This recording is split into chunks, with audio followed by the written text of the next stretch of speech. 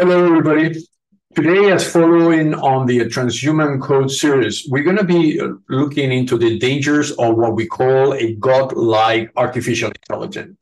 So we know artificial intelligence are based to be able to do very basic things like what you do in ChatGPT, asking to improve your communication or answering your email, or just writing a poem or developing a script for movies. Although this technology is incrementally getting more and more powerful, we are really far away from what we call now in our days a God-like AI. So what is a God-like AI? It is basically an AI that replaces God. It is an AI that is so powerful where we basically lose control of everything we do. So an AI that will be ultra advanced in our ability and predict its actions. So it's an AI that learns by itself, collects data sets from everything, the internet and everything else. And current models are already challenging to interpret it, but a godlike decision-making process might entirely be incrucible. Means that if such an entity were to operate outside the bounds set it for it, the consequences could be catastrophic. There has been several intent to create moratories on AI, to reduce the speed of development, to control the technology until we base and develop ethical concerns. What a super intelligent AI could have its own set of values and motivation, which might not necessarily align with our human ethics or interests. If decision-making could be devoid of emotion, empathy, or moral consideration that humans hold dear, and we will basically enter into unknown territories.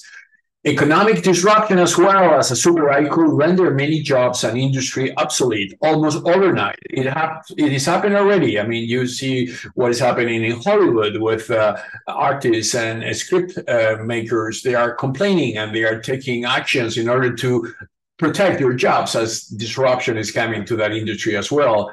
The rapid transition from lead to massive unemployment, social unrest, as we see in our major cities, and economic upheaval. It has also a component of what we call security threats, such as AI could be weaponized or used for nefarious purposes. It is the case already with the use of AI in military application in the wrong hands. It could be employed to manipulate political processes, destabilize regions, and even instigate wars. Existential risks upstream of a godlike AI might see humanity as a threat or a liability because we breathe, we are transferring CO2 to the atmosphere, we get old, we die, so humans are more liability than anything else for a super powerful godlike AI. And we're taking resources from Earth, so we are to be replaced. So there is a need of putting some kind of processes to limit the dangers that they are associated with AI. One of them is limiting the hardware acquisitions. We have learned in the last weeks and months that some countries are buying massive amount of hardware that allow them to build AI systems. Central to this approach is firms for amazing the hardware required to craft such a potent AI model. By setting a legal ceiling on the computing power of clusters, governments can directly inhibit the creation of super intelligent systems. Some companies are booming AI hardware manufacture because the demand is so big that it's actually difficult to cope. And some governments, and they're getting concerned that only the super rich, super powerful countries will have access to this technology.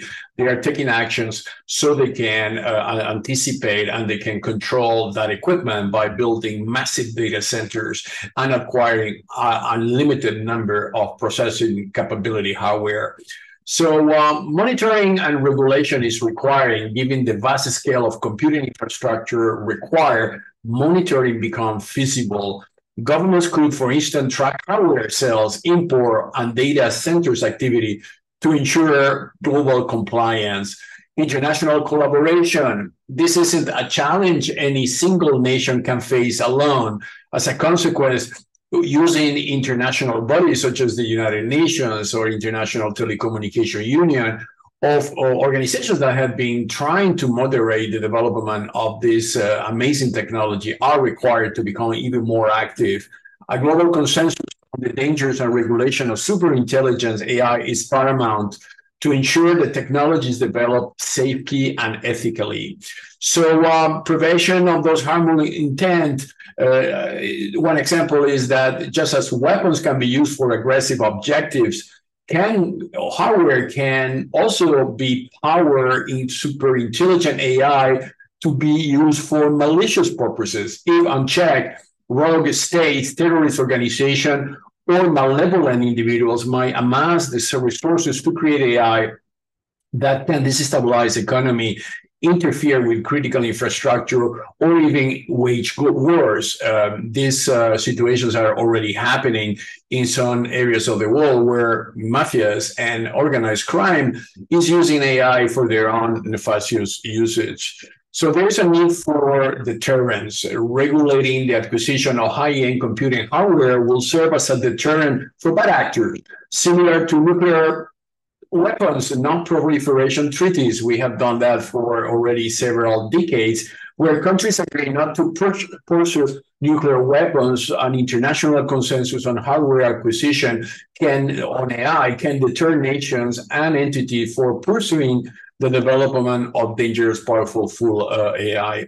So we need to set something that is leveling the playing field. Without control, a race might ensure where entities rush to acquire the necessary hardware to build super intelligent AIs as they are concerned about potential competition and other countries advance to them. Much like the arms race of the past on nuclear weapon, this competition could lead to premature deployments without the needed safety protocols. By setting limitation, we prevent an unchecked escalation, and we ensure that advancements and more measures objectives are deliberated, put in place.